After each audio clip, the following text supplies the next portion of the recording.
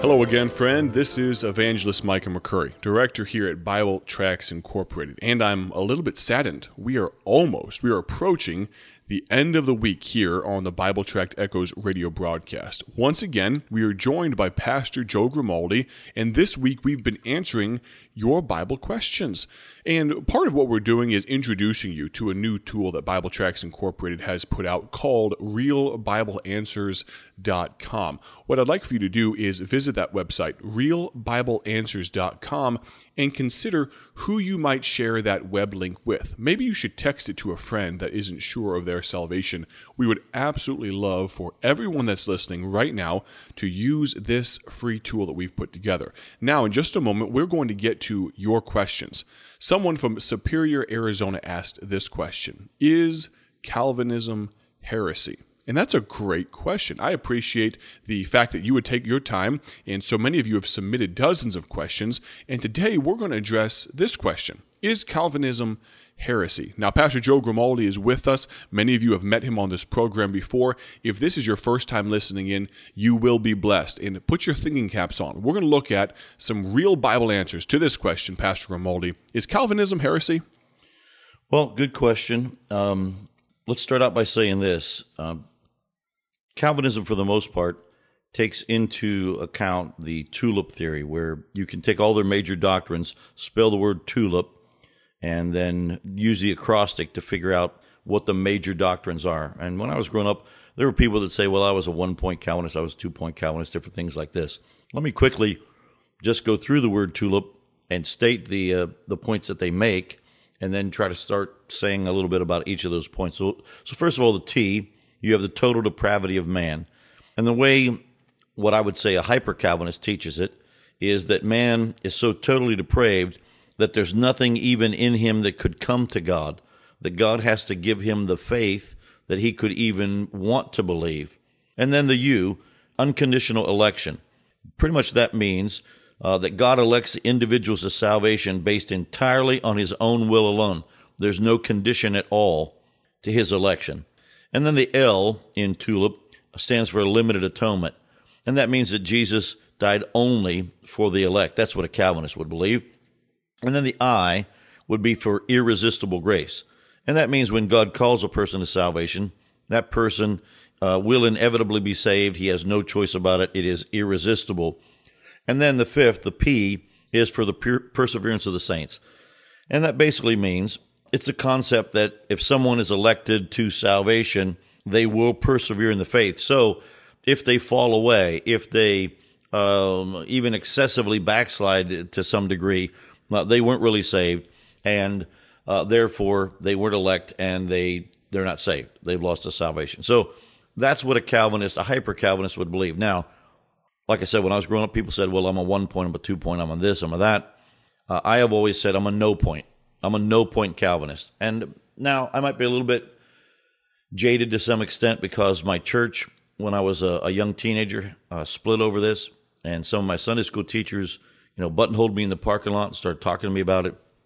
And so I struggle with it. But I'd like to just go back and take each point and tell you why I disagree with it. Once again, quickly, I mean, I taught for almost a year on this subject. So, we're taking 52 hours of information and trying to put it into, 12 or 13 minutes.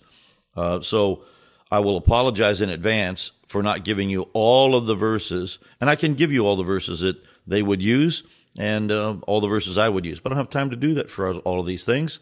You could write in, call in to Bible Tracts, and get further explanation if you need it. But let's just hit the surface of it. So, total depravity. What I would say about that is that I would answer it, first of all, by saying that in John chapter 1, let's see, I think I'll start reading here in verse 5. A text you should know pretty well. It says, the light shineth in darkness, and the darkness comprehended it not. There was a man sent from God, whose name was John. The same came for a witness to bear witness of the light, that all men through him might believe. So first of all, in the marvelous text of John chapter 1, he talks about Jesus as the light, and that all men might believe. And then verse 8 says, talking about John, he was not that light, but he was sent to bear witness of that light. That was the true light, which lighteth every man that cometh into the world lighteth every man. No. So if it lights every man, then there's something about God that is trying to reach every man. God said that he's not willing that any should perish, but that all should come to repentance. The Bible says that whosoever calleth upon the name of the Lord shall be saved. And there's so many verses. Now, the problem is you have to define a theological principle or even define verses with all the other verses. So somehow they have to all fit together. So somehow you've got to balance all of these equations. So I cannot balance the fact that man is so totally undepraved that God has to put the faith into a man so that he could believe, and then every man that he would put that faith into will believe. So that means that God would absolutely cherry pick every individual that is going to be saved, and therefore, by default, he would pick every individual that's going to die and go to hell. And that doesn't seem to be consistent at all with all of the scriptures. And it's not consistent with the free will of man. It's not, go all the way back to the Garden of Eden and say, well, then why did God allow Eve to make the choice and Adam to make the choice? Why? Why do we let them make that choice if they did not have a free will? And if they had a free will, then they could choose one or the other. And so rolling it all the way to today, it takes away totally my free will or choice. I don't get to receive Christ or believe on the name of the Lord to be saved because, in fact, God's going to put that faith in me, according to a hyper-Calvinist, and then automatically I'm going to be saved. I'm going to move on quick. Unconditional election. This is one that really aggravates me, I guess. And I guess the reason that it aggravates me is that the premise is that God would elect you to salvation, and it's totally unconditional. There's nothing about it that has a responsibility toward man with it. But here's what 1 Timothy chapter, 1 and verse 9 says, who hath saved us and called us with an holy calling, not according to our own works, but according to his own purpose and grace, which was given us in Christ Jesus before the world began. So, when you read that off the cuff, you would think, okay, well, that's kind of what it says. But you have to analyze that in light of all the other scriptures. So if you look at Romans chapter 8 and verse 29, the scripture says, for whom he did foreknow, he also did predestinate to be conformed to the image of his Son, that he might be the firstborn among many brethren. Now, hyper-Calvinist said, well, yeah, right there, you see it. There it is. He predestinated. But wait a minute. It's not unconditional. It's conditional. What is the condition of God's election or predestination? It says, for whom he did foreknow. So the condition of his election is his foreknowledge. And there's many other verses that would tell you the same kind of thing. Let's take a look here at another one. 1 Peter chapter 1 and verse 2 says, elect according to the foreknowledge of God the Father, through sanctification of the Spirit, unto obedience and the sprinkling of the blood of Jesus Christ, grace be unto you and peace be multiplied. So once again, his election, his foreknowledge is the basis. So the condition of the election is foreknowledge. So it's not unconditional. There's a condition on it, and that condition is God's foreknowledge. The problem is you're trying to take an infinite being with supernatural characteristics, and you're trying to bottle them up with finite concepts that man uses. But so I say all that because he does elections in the Bible, predestinations in the Bible, but it's not unconditional. There's a condition on it, and that condition is always based on God's foreknowledge. All right, let's talk about limited atonement for just a few minutes. We've talked about the T in tulip, the total depravity. We talked about the U for unconditional election. Now let's talk about L for limited atonement. The hyper-Calvinist would say that the atonement that Christ made was only for the elect. But John 1:29 says, the next day John seeth Jesus coming unto him, and saith, behold, the Lamb of God, which taketh away the sin of the world.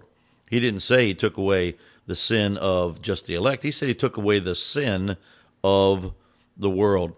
We also know, of course, probably one of the most famous verses in all the Bible, John 3:16, for God so loved the world that he gave his only begotten Son, that whosoever believeth in him should not perish, but have everlasting life. Well, neither of those verses sound anything like the fact that his atonement would be limited.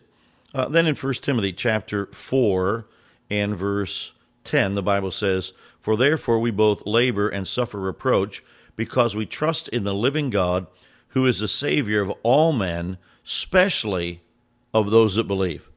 I said to Micah earlier about that verse, always an interesting verse to me. He's the Savior of all men, especially of those that believe. Well, how is that limited then? Sure sounds like he's the Savior of everybody, not just the elect. Then there's a verse in Colossians.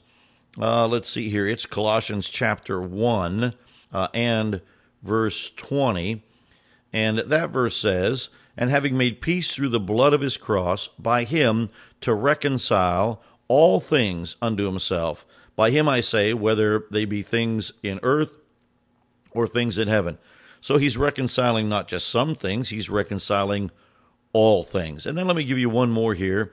In 1 John chapter 2 and verse 2, the Bible says, and he is the propitiation for our sin, and not for ours only, but also for the sins of the whole world.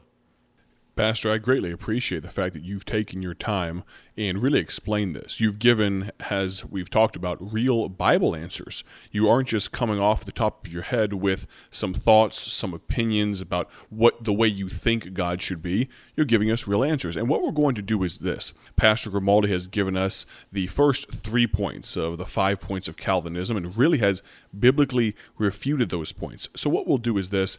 Tomorrow on the broadcast, we're going to finish. We've covered T, U, and L today. And then tomorrow, the I and the P of the acrostic tulip is what we're going to talk about. And then we are going to rapid fire. We only have 1 day left in the broadcast. That's tomorrow, the close of the week.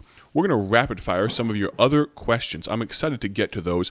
And thank you so much for listening today. As Pastor Grimaldi said, if you have a question or a follow-up, you'd like some more clarification, text me if you would. 309-316-7240.